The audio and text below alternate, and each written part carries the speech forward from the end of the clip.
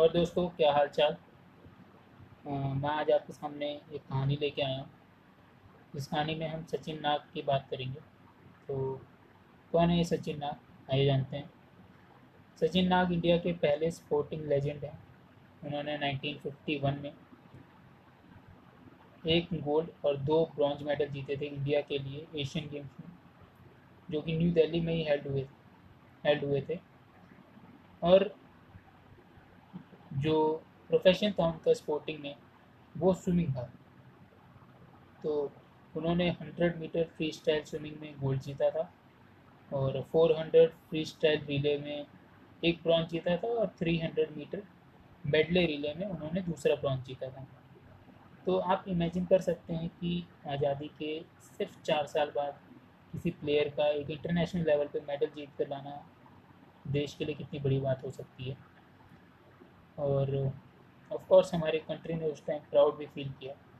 लेकिन ये बात काफ़ी ज़्यादा पुरानी हो चुकी है। तो अचानक से मैं आज आपके सामने इसके बारे में बात क्यों कर रहा हूँ।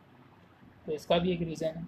रीज़न ये है कि अशोक नाग को, भले उन्होंने मेडल 1951 में जीता था, लेकिन उस मेडल का रिकॉग्निशन जो है वो उन्हें आज मिल रहा है 2020 में।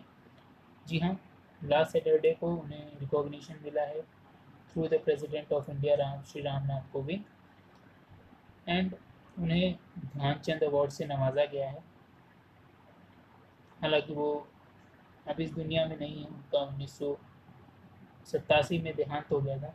उनकी तरफ से उनके बेटे अशोक नाग ने उनका अवार्ड कलेक्ट किया। तो यहाँ पे इस अवार्ड को सचिन नाग को दिलाने में अशोक नाग की भी बहुत बड़ी भूमिका है। भूमिका कुछ इस तरीके से है कि सचिन नाग ने कभी अपने रिकॉग्निशन या खुद को अवार्ड दिलाने के लिए कभी अपना नाम नहीं नॉमिनेट किया, नहीं कभी आगे रखा कि जी हाँ मैं भी हूँ, आप मुझे भी अवार्ड दे सकते हैं, या आप मेरा भी नाम कंसीडर कर सकते हैं उसमें। उन्होंने कभी नहीं किया। वो उनका मानना था कि अगर मैं इस लायक हूँ तो सरकार मुझे खुद बुलाएगी और अपने आप कोई रिकॉग्निशन देगी।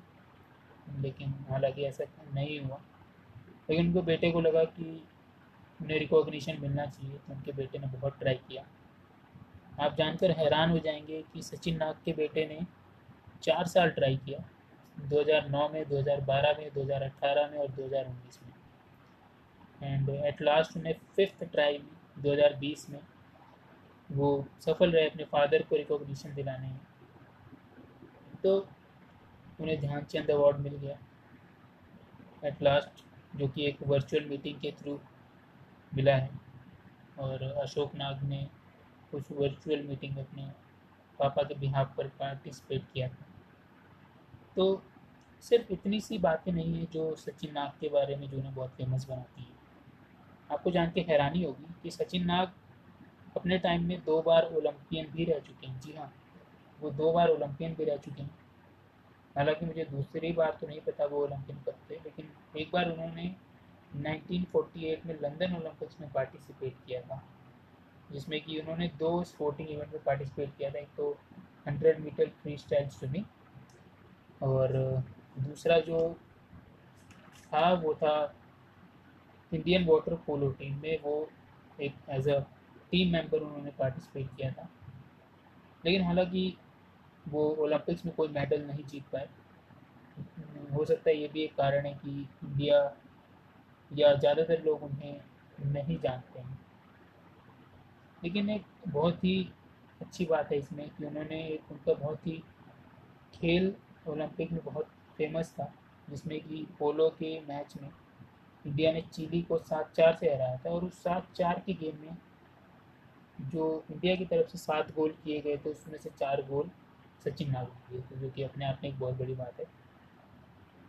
तो कुछ ऐसे और किस्से भी सचिन नाग के बारे में हैं जो बहुत ही प्रचलित हैं, जिनको पहले तो नहीं लोग जानते थे, लेकिन इस अवार्ड के बाद जैसे जैसे लोगों ने उन्हें जाना तो ये चीज़ें बातें सामने आई। और कुछ बातें तो अशोक नाग ने भी बताई, जिनमें से एक बात ऐसी थी कि जब प्रोटेस्ट चल रहा था इंडिया में आज़ादी से पहले, तो उस टाइम क्या होता था कि ब्रिटिश गवर्नमेंट की पुलिस हर जगह रहती थी, तो प्रोटेस्ट नहीं होने देती थी। तो इसी एक प्रोटेस्ट में एक बार गोली लग जाती है सचिन नाग को, राइट लेग में। तो आप सोच सकते हैं कि अगर एक स्विमर को राइट लेग में गोली लग जाए तो उसका क्या हाल हो सकता है। उसकी स्विमिंग छूट सकती है, उसका पूरा करियर ख़त्म हो सकता है। और उन्हें रिकमेंड किया गया कि आप एटलीस्ट 2 साल तक स्विमिंग को भूल ही जाएँ।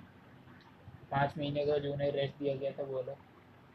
लेकिन आपको जान के हैरानी होगी कि उसके 1 साल बाद ही 1948 लंदन ओलंपिक्स में, जिसकी मैंने अभी बात की, उसमें उन्होंने पार्टिसिपेट किया। और इसमें मैंने आपको बताया कि चिली के खिलाफ उन्होंने बहुत अच्छे अच्छे वाटर पोलो में गोल्स मारे। तो बहुत ही एक ब्रेवरी वाली बात है। हालांकि उसको रिकमेंड नहीं किया गया था डॉक्टर्स के थ्रू, लेकिन उनका पैशन था, उनकी जिद थी कि जाना है तो जाना है, तो वो गए।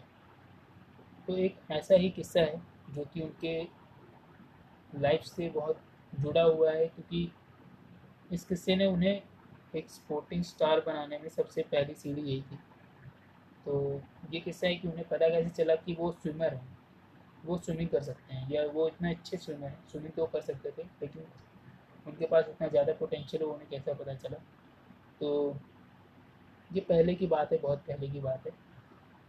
वो जब बिल्कुल ही काफ़ी जवान हुआ करते थे, तो उस समय क्या हुआ कि वो फिर से एक प्रोटेस्ट आया, जिसमें कि वो प्रोटेस्ट में ही भाग ले रहे थे बनारस में, जिसे आजकल वाराणसी कहा जाता है। तो उस प्रोटेस्ट में उन्हें फिर से पुलिस आई, फिर से पुलिस ने लोगों को दौड़ाना चालू किया, कुछ लोग उनके पीछे भी भागे। हालांकि इस समय वो गंगा जी में जाकर दो नाव के बीच में छिप गए, पानी के अंदर, दो नाव के बीच में पानी के अंदर, ताकि पुलिस उन्हें देख ना सके। लेकिन ये बहुत ही साधारण सी बात है कि कोई पानी के अंदर कितनी देर छिप सकता है।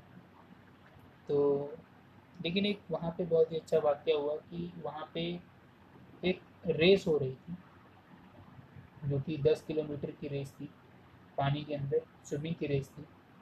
और बहुत सारे लोगों ने वहाँ पे पार्टिसिपेट किया था। लोग अपना एक देखने आते थे कि क्या मैं 10 किलोमीटर तैर भी सकता हूँ या नहीं। कुछ लोग जीतने के उद्देश्य से आते थे।